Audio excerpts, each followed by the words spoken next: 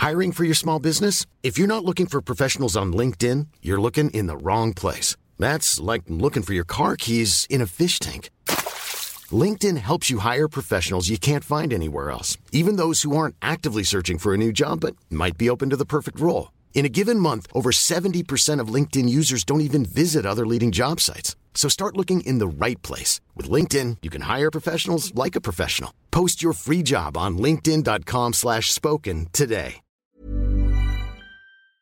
This podcast is for entertainment purposes only and does not replace your own financial, tax, legal, or financial product advice.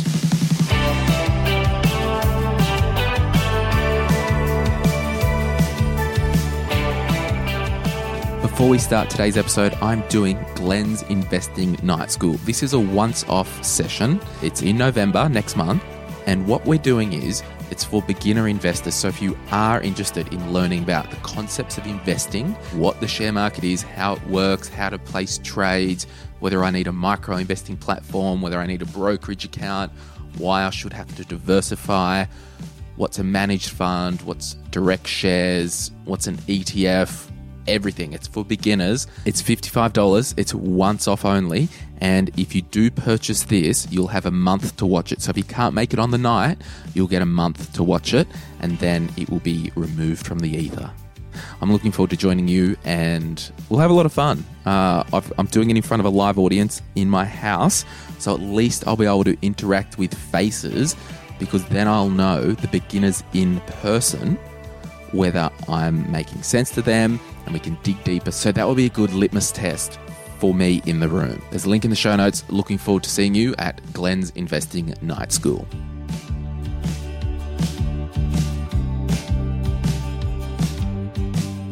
I've got Alex Vikovich, who is the wealth editor at the Australian Financial Review, to have a chat with me today. Alex, g'day, how are you? G'day, Glenn. I'm well, thanks, mate. And thanks for having me on a podcast. Bit of a newfangled medium for newspapermen like myself. But, that's right. Yes. Now, I thought I would give everybody a bit of a background for Alex. Now, in 2016, he was living in the States. He covered the 2016 election. He lived in DC, Austin. He worked for a congressman. So he kind of knows, right? And we're going to have a bit of a chat about the election stuff, what it means for markets, what it means for our money. But before we do that, Alex, can you tell us about what you're working on at the AFR? Yeah, absolutely. Look, thanks, mate, for allowing a plug at the outset. And really, as I'm guessing you guys have spoken about on this program, and I know you've been talking about this kind of new influx of investors into the market, you know, the Robinhood phenomenon that we're seeing around the world. And really interestingly, we're kind of seeing that not just from the ASX's kind of data that they're putting out, which is fascinating, right? Showing, more women investors, many more investors under 40 just in the last 6 months participating on the ASX. But interestingly, our own data has picked up a lot of that, and we are seeing a boom in subscriptions at the Fin Review from people in younger demographics. And so, we did have a kind of idea for some time that we need to be speaking more specifically to this audience and maybe trying to, cast off the boomer imagery. Our investing sort of content is very much aimed, as I'm sure you'll agree, Glenn, at that self-managed super fund kind of boomer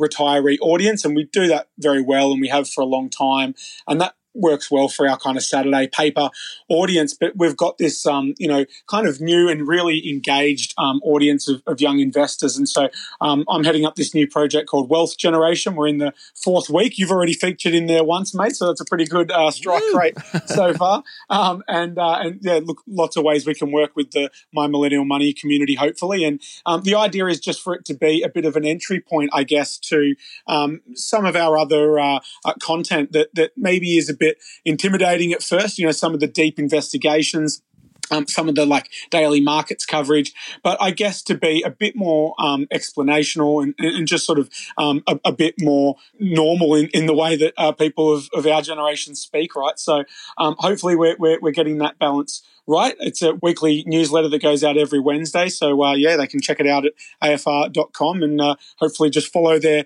way through ads to Wealth Generation. Love it. So there you go. Now, straight to it. the US election, so at the time of recording, it's the 26th of October, and I like to just put the date in there because things could change tomorrow.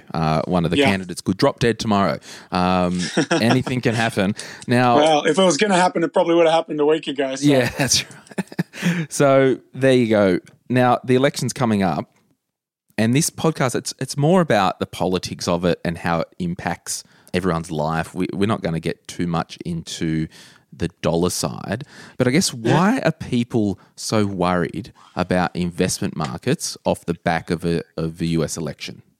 Look, it's a tough one. I'm always of two minds when it comes to American politics at the moment because on the one hand, there are a lot of unprecedented elements to what we're going through. Donald Trump is a truly different type of president and a truly different type of candidate than we've ever seen.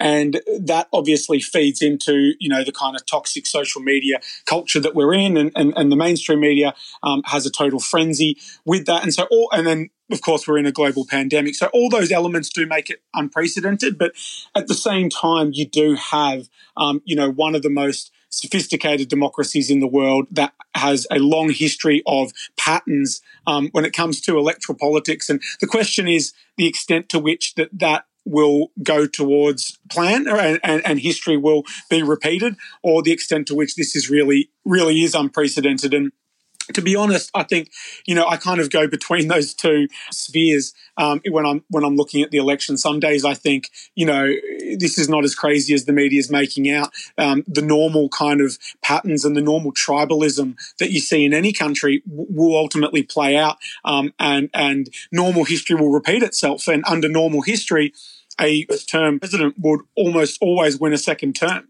Very, very unusual for that not to occur, particularly when, the Republicans have only been in power for 4 years and we had 8 years of Democratic rule before that. So it's almost unprecedented for a first-term president from one side to be knocked out. But then again, we are in very unusual times. And one of the reasons that markets are really paying attention, I think, this time is ordinarily markets are backing an incumbent, right? So ordinarily, markets investors don't like change, right?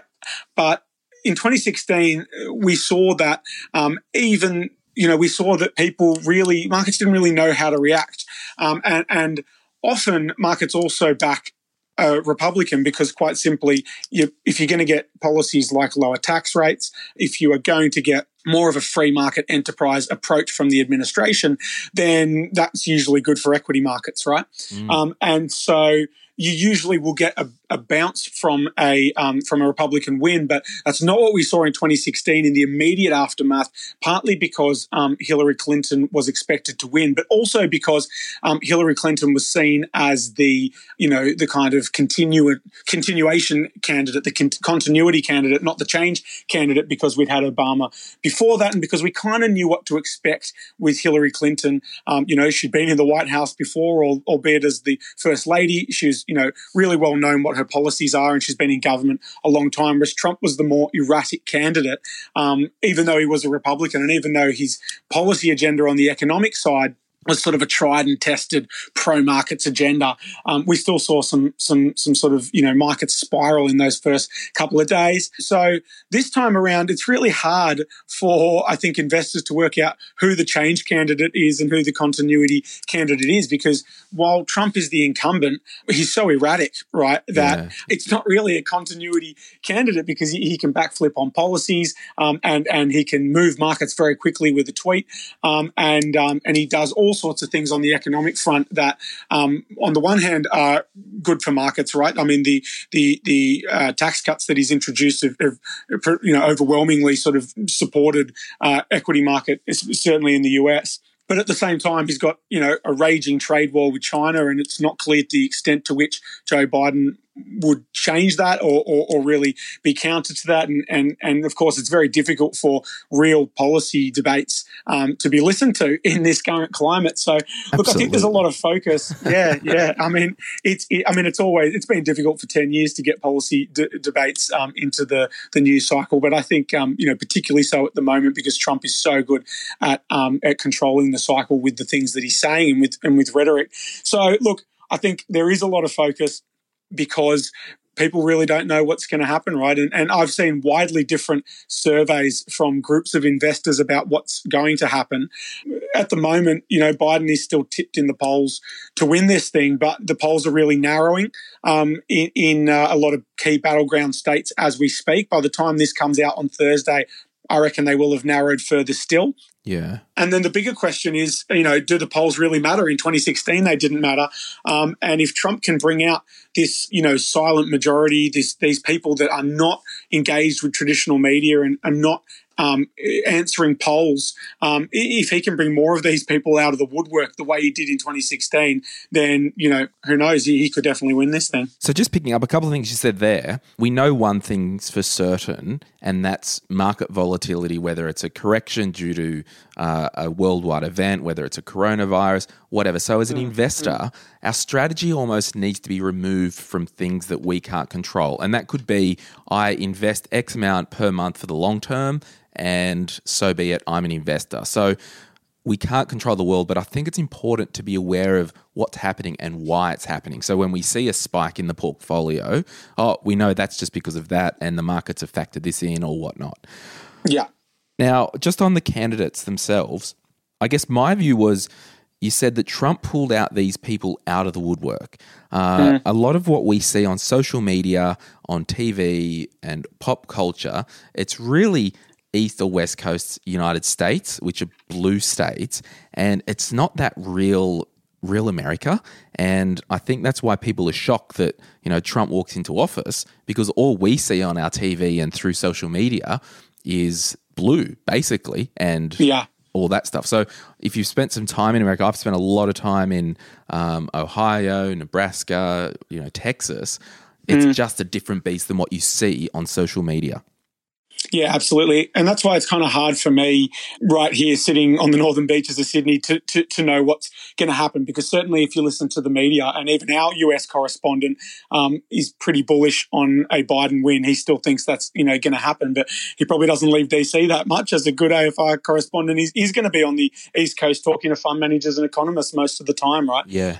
And so, but I was in the heartland in the South, but the South is always Republican. But I was also in Pennsylvania and Ohio in 2016 when the vote happened. And I remember the moment that I realized that Clinton, I just didn't see how Clinton could win. And it was about 2 days before the vote, and I went to see Hillary Clinton speak in Cleveland, Ohio, and she had LeBron James with her.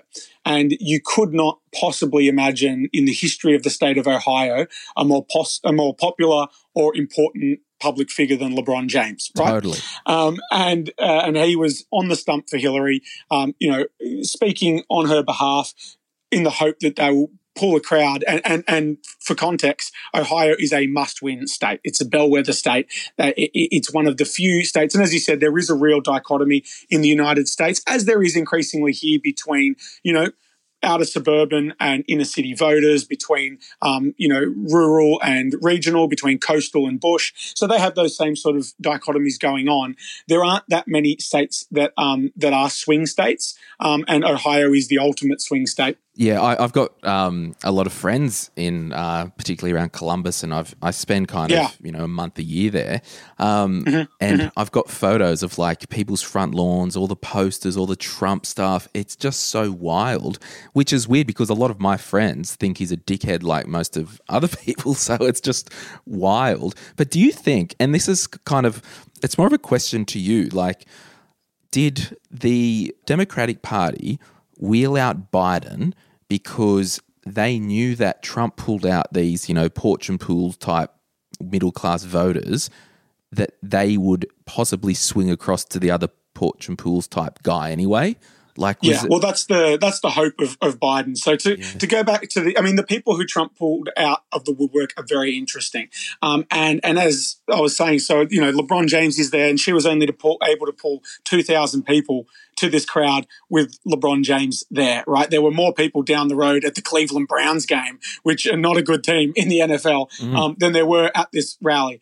And then I got in the car and I drove to a place called Moon Township, Pennsylvania, which is about a 6-hour drive from there, where Trump was meant to be giving a speech in a hangar an airport hangar, and there were 50,000 people in the line to see Trump in a battleground state. And this is when I knew that something was up here. And a lot of these people were working class people. You know, they were overwhelmingly white. They were a lot of people who hadn't voted before. And this is coal country, right? And so that's where Trump picked up a lot of votes.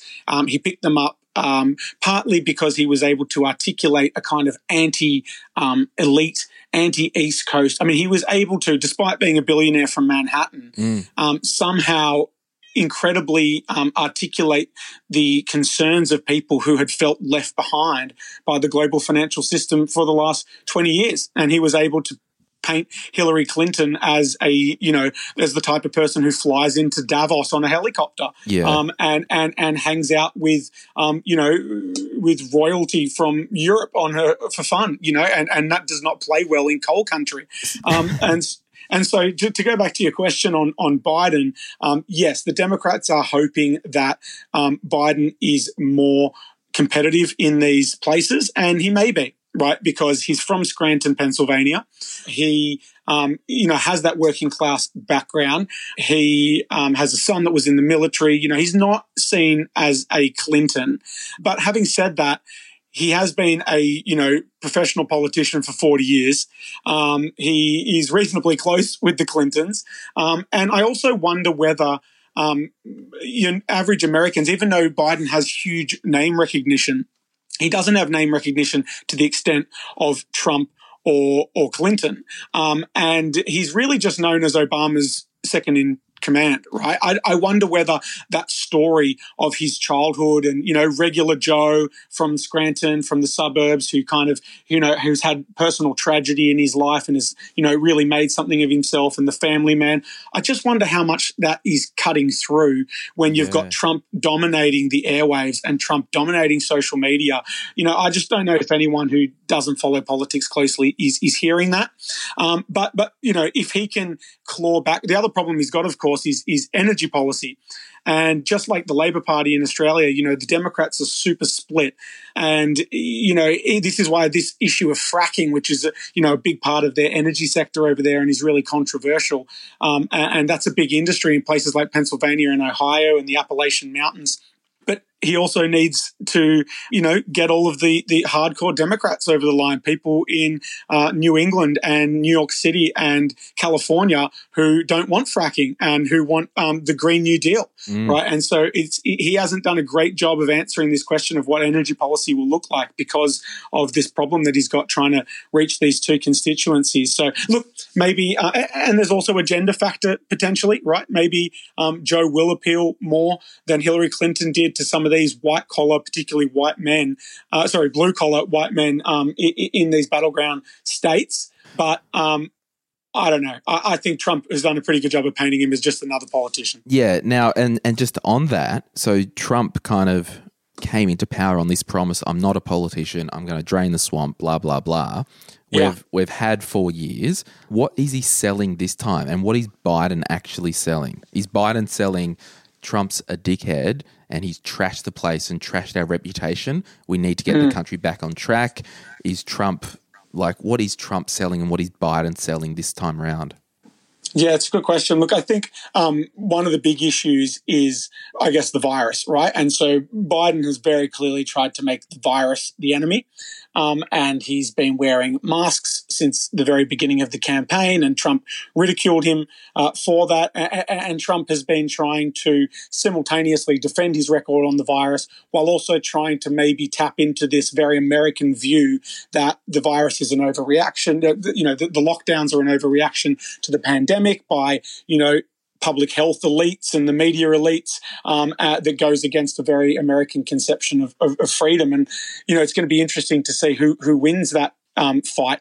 And arguably one of the reasons why the polls are now narrowing is I think Trump contracting, COVID-19 and then bouncing out of it so quickly arguably helps that perception that there is an overreaction to the virus. Now there's this whole debate about whether maybe Melania Trump is a little bit more sick than they're letting on. She hasn't been seen in public, and then yesterday she was seen in public, and there's a whole Twitter firestorm over whether or not that was a body double and not actually Melania Trump.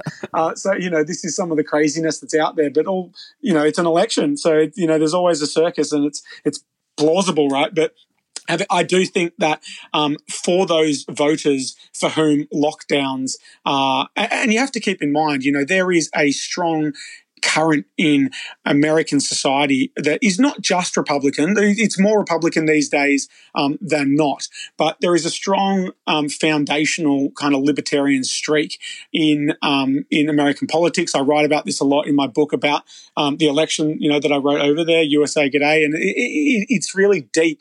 And if you look at a state like New Hampshire, right, which is seen as a relatively, it's a swing state, but it's a bit more blue. It's on the coast. It's a lot of educated people live in New Hampshire, and their state motto that you see on the back of number plates is freedom or death, right? Live free or die. Now, that doesn't leave much room for government-mandated lockdowns, right? Yeah. If you subscribe to a view that freedom is preferable to death. Or that death is preferable to a lack of freedom.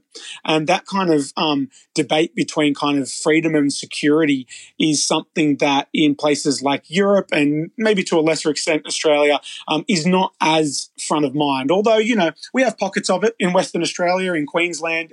There are voters for whom this freedom thing is really strong, but I don't think it's the same as over there. Yeah, now, so without COVID, what would Biden have? Would he have guns to campaign on?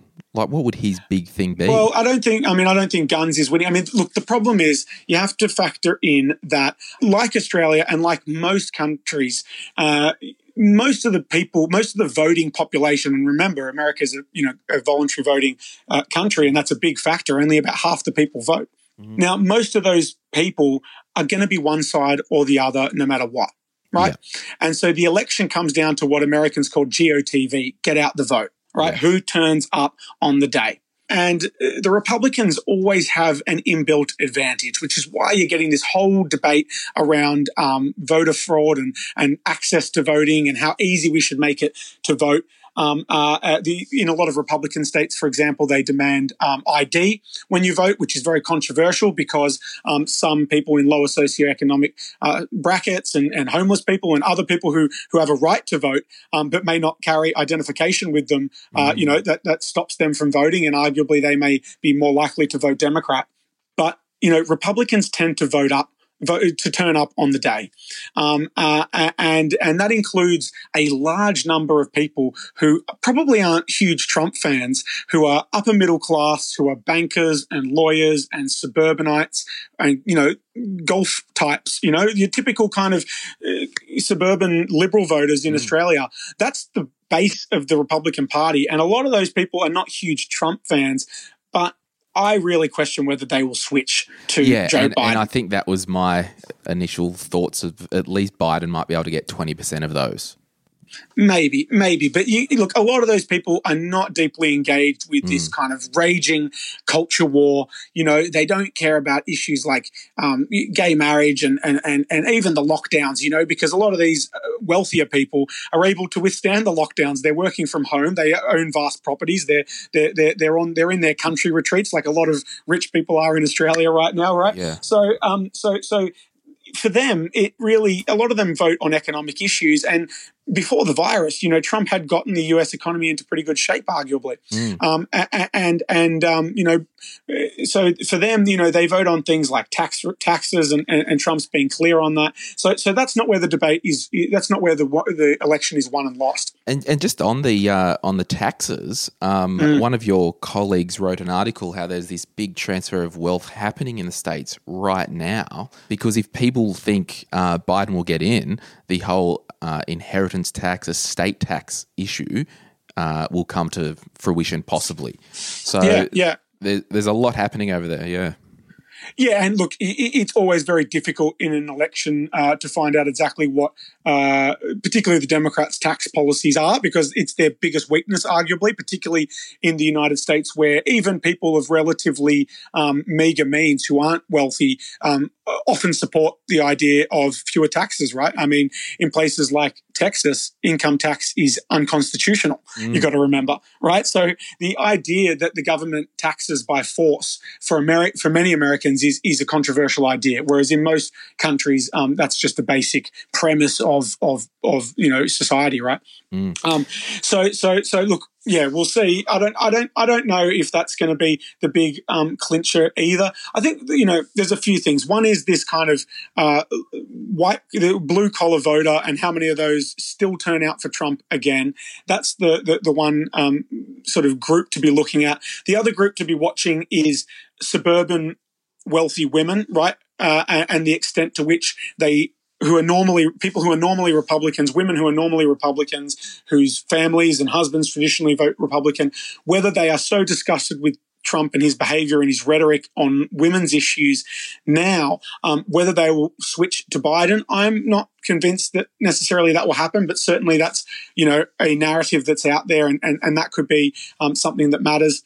And the other big one, Glenn, which is of relevance to your audience, is whether or not progressive millennials turn out for Joe Biden. And we know that they don't like Donald Trump. And, every poll of that audience shows that they detest Donald Trump and they tend to support Democratic ideals. But they didn't turn up in big numbers for Hillary Clinton in 2016, and that was a problem. And it remains to be seen whether we know they don't like Trump, but will they turn up and vote for the first time, some of these kids? And that'll be a big issue as well. And I've heard chatter online that if it is a Biden White House, that it will be a different type of Biden because he can't be soft on foreign policy. Yeah, interesting. And so when it comes to things like the China trade war, which arguably is one of the biggest policy issues that affects people who are active in markets, right? It isn't clear the extent to which they would be different. I mean, during this campaign and during the debates we've seen, when, the debates haven't been crazy and we've actually gotten to some substantive sort of matter, they're not that different on China. They're kind of trying to out-hawk each other and they're both talking tough on China. So it's not clear that Biden would be too different there. And Trump, to be fair, has adopted a lot of traditionally Democrat policies when it comes to, being protectionist, introducing tariffs, looking after primary industries and agriculture and manufacturing. I mean, these are kind of trade union issues, right? These are not your typical Wall Street Republican ideas of globalism and open markets, right? And going to the country where business conditions are most favorable. And do you think just a question there on Biden, Kamala Harris? Do you think there is a chance that the Democratic Party have installed Biden in a similar way that Bush was installed and Dick Cheney running the show? Yeah, look, I don't know if I agree with the premise there with Bush and Cheney. I think that's I mean, it was a great movie. Narrative. If you haven't seen it's Vice. a great movie. Yeah. And there's elements of that that would be true because, George Bush would be the first to say he wasn't a super political guy or a super strategic guy when it came to the politics. So he surrounded himself by people who he did, listen to their advice a lot. Trump certainly not someone who listens to advice a lot from his people. So can you believe how much he trashes Fauci? Yeah, I know. Unbelievable. Yeah, his own infectious diseases. But maybe that plays to him, to his base, right? I mean, he has these punching bags around him, and every time he attacks Fauci, who to be fair is one of the top infectious diseases doctors in the world, maybe he looks like he's beating up on the global elites. Maybe it plays right into his wheelhouse. But in terms of the Biden Kamala Harris things, look, there are whispers that there is maybe a bit of a deal. I mean, don't forget that Joe Biden is super old, right? Like he's well into his 70s. He will be older if he takes office in January than Ronald Reagan was when Ronald Reagan left the White House as the oldest president we've ever had. So there are talks that maybe he would only do one term and he would hand over to Kamala Harris. But again, like energy policy, that's something that is a bit dangerous for him and that he wouldn't want to talk about too much, because the young progressives who love Kamala Harris, they're going to be really enthused about that. But in Pennsylvania, they may not be too excited about a progressive woman from San Francisco who isn't super keen on the coal industry and has a pretty clear record on green policies. They're not going to be keen about the idea of Joe handing over to her, right? So you're not getting a clear picture from them on that. That remains to be seen. They've still got to win first, and I think that's far from in the bag. And just I guess wrapping up this type of political chat. How is it simplistically explained to people? So, for example, in your local electorate in Australia, you don't actually vote for the Prime Minister, you vote for a member, and if that member happens to be Prime Minister, well, that's cute.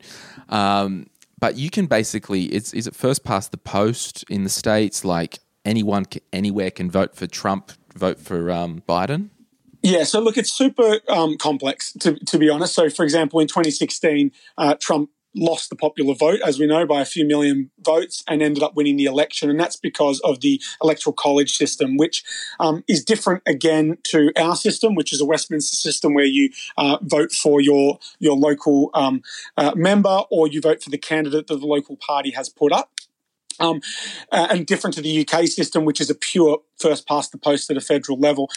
The electoral college system is complex, and it is state by state system. So even though when you go into the voting booth, it will literally say on the ballot, it'll say Trump Pence for the Republicans, it'll say Biden Harris for the Democrats, and it will say a collection of smaller candidates, not Kanye, unfortunately, because he missed the he left the deadline. Yeah, yeah, that's right, and that's a whole nother. You could you have a whole podcast. Oh man, have you listened to him Have you listened to him on Joe Rogan's podcast over the weekend? I haven't seen that. Oh, no. He's got some fresh stuff. So, he's still clinging on, is he? Or yeah, he's still running. Don't worry about that. yeah. So, look, had he been on the ballot, though, to be fair, that could have been a game changer potentially. I mean, the argument there is that it could have split the Democratic vote.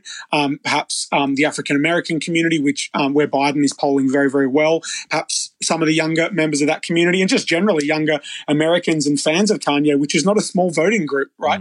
May have voted for him, and that could have made a difference. But you will get in some states the Libertarian Party, which is a minor party, and the Green Party, which is another minor party on the left.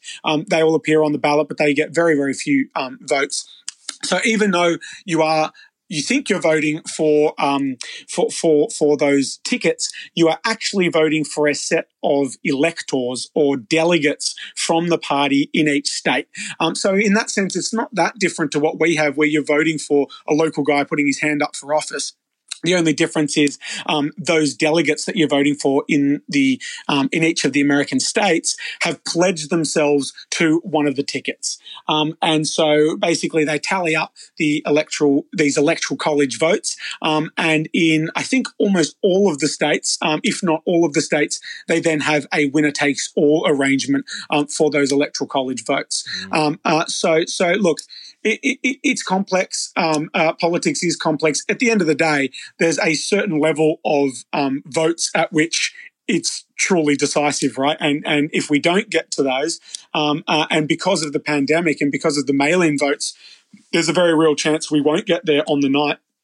That could trigger a whole range of potentially problematic legal disputes. Each state doesn't have the exact same voting process, and so we saw that was a major problem in 2000, where the election was contested and did go to the Supreme Court, for example, and they were questioning the validity of so-called hanging chads in the state of Florida, where you actually have a punch card system, like a physical punch card, and there was a big fight over whether or not you should count the votes if there was a little bit of paper still hanging or not. So, this is, and that was decisive in the end. Bush ended up, taking that election after the Supreme Court found in his favor. But crucially, that didn't happen automatically. That only happened in the year 2000 when Al Gore, the Democratic candidate and Bill Clinton's vice president, where he actually fell on his sword and said, look, I don't think this is right. I think they've played dirty games, but the Supreme Court has said what they've said. And in the interests of the country, I concede. right? That's what normally happens. Now, I can't see Donald Trump doing that under any circumstances.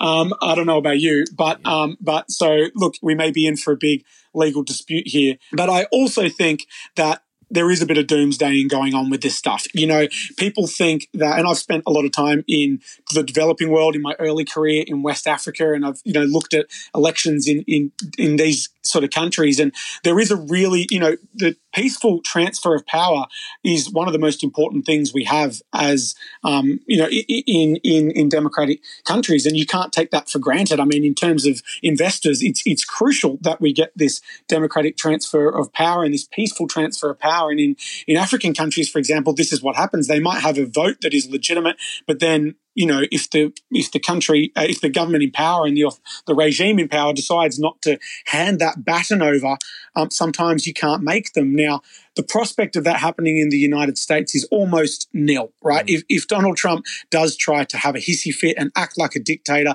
and barricade himself inside the White House with his own personal Secret Service, they will go in there and they will arrest him, and there will be a transfer of power because, you know, at the end of the day, the American Constitution is a more powerful document than Donald Trump is powerful.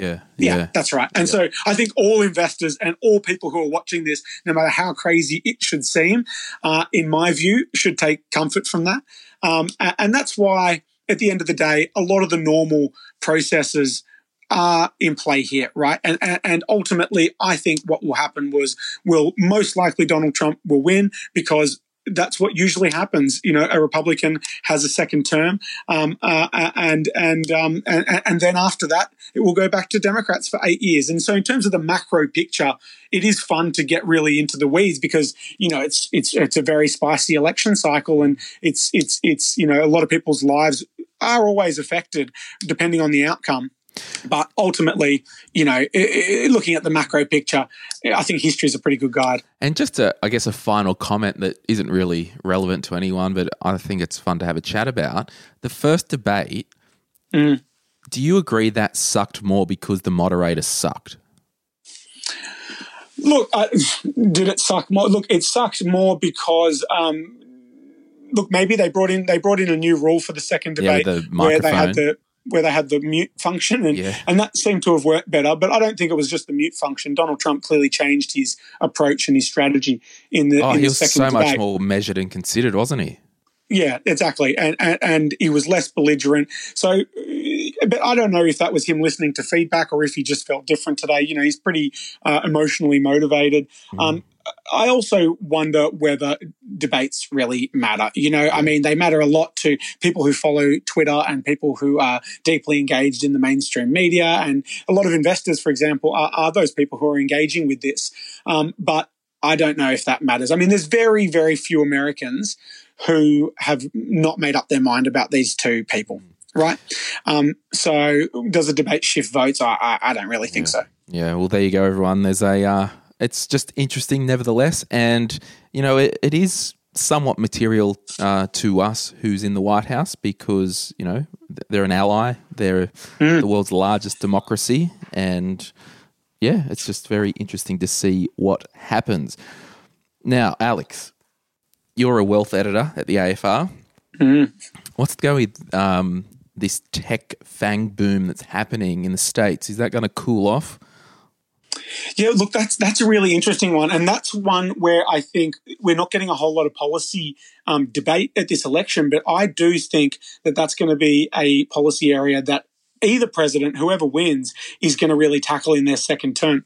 And if Trump wins in particular, you got to remember that they've got set terms in America, right? So they can only do 8 years max. And traditionally, the president does things in their second term that they wouldn't have ever done in their first term. That's right, because they can go down with the ship in the second term. And they get courageous, right? They do stuff that might not be vote winning, but that helps shore up their legacy. Yeah. Obama had all sorts of stuff planned on the global stage, but, you know, he wasn't able to get to a lot of that. But I do think one issue that is going to become major for either candidate in the next 4 years is going to be the regulation of the tech giants. And I think, Europe is really leading this at the moment because it's awkward for Americans, because I think people are really of two minds about this. And certainly for me, as someone who is a journalist but also fairly pro-innovation, I'm of two minds about this. On the one hand, I can see the toxic culture that social media kind of at least enables. But to what extent is that their fault? And to what extent should we be considering them traditional media, and what responsibility do they have for the content on their platforms? This is a major policy issue that has never been dealt with before and that affects pretty much every person's life, right?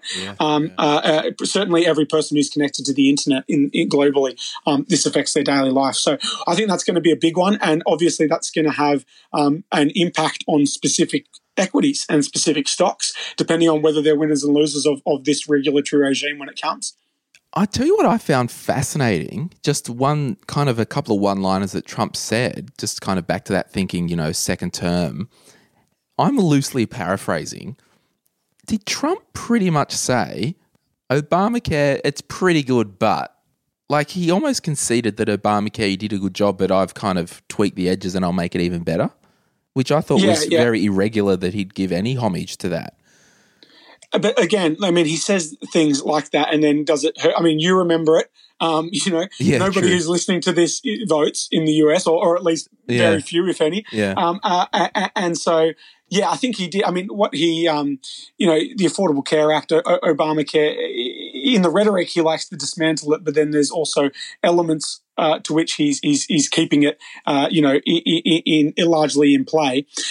Interestingly, he also, I guess the big difference is he is very keen to stress that there are, all sorts of, millions of private healthcare holders whose policies won't be affected under Trump care, and that's obviously he thinks a winning argument for him. And Biden is talking about tweaking it, as well to introduce Biden care. So we'll see what happens. But, when it comes to the policy stuff and for anyone who's looking at this sort of thing and then trying to get an angle on a particular healthcare stock or whatever, that's not a bad way to be thinking. But you got to remember that it's very difficult to pass laws in that country. And just because a certain – and they're not even in Congress, right? I was going to say, and we haven't even touched on Congress in this bloody chat.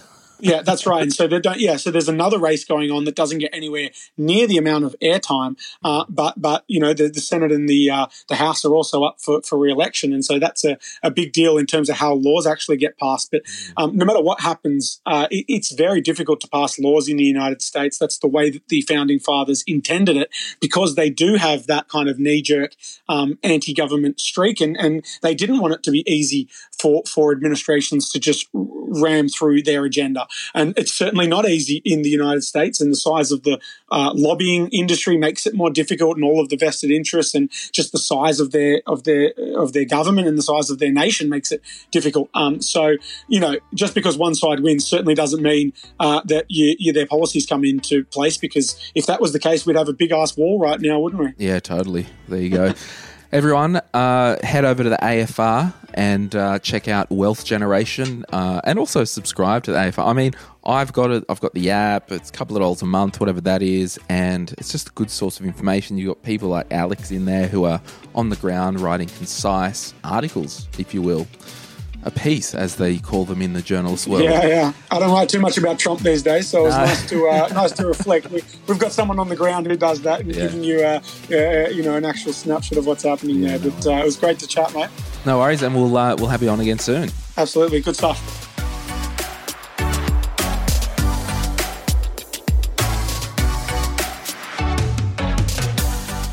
We acknowledge the Darkin Young people, traditional custodians of the land on which our studio sits, and pay respect to their elders, past and present. We extend that respect to Aboriginal and Torres Strait Islander peoples who may listen to our podcast. My Millennial Money supports A21, a charity focused on abolishing slavery and human trafficking all over the world. Check out a21.org.au for more info. If you would like some other giving options, or if you're unsure about which charity you can support, head to thelifeyoucansave.org.au. If you're looking for a super fund that puts its members' interests above all else, choose a super performer, Sun Super. With low fees, strong investment returns, and great member services, Sunsuper is Super Ratings 2020 Fund of the Year and has also been awarded by Money Magazine, CanStar, and Finder. Find out more at sunsuper.com.au/M3. You can join Sunsuper online in under 5 minutes. This podcast is for education and entertainment purposes. Any advice is general financial advice only, which does not take into account your objectives, financial situation, or needs. Because of that, you should consider if the advice is appropriate to you and your needs before acting on the information. If you do choose to buy a financial product, read the product disclosure statement and obtain appropriate financial advice tailored to your needs. Simo Interactive Proprietary Limited, the publisher of the podcast, is an authorised representative of Money Sherpa Proprietary Limited, which holds financial services license 451289.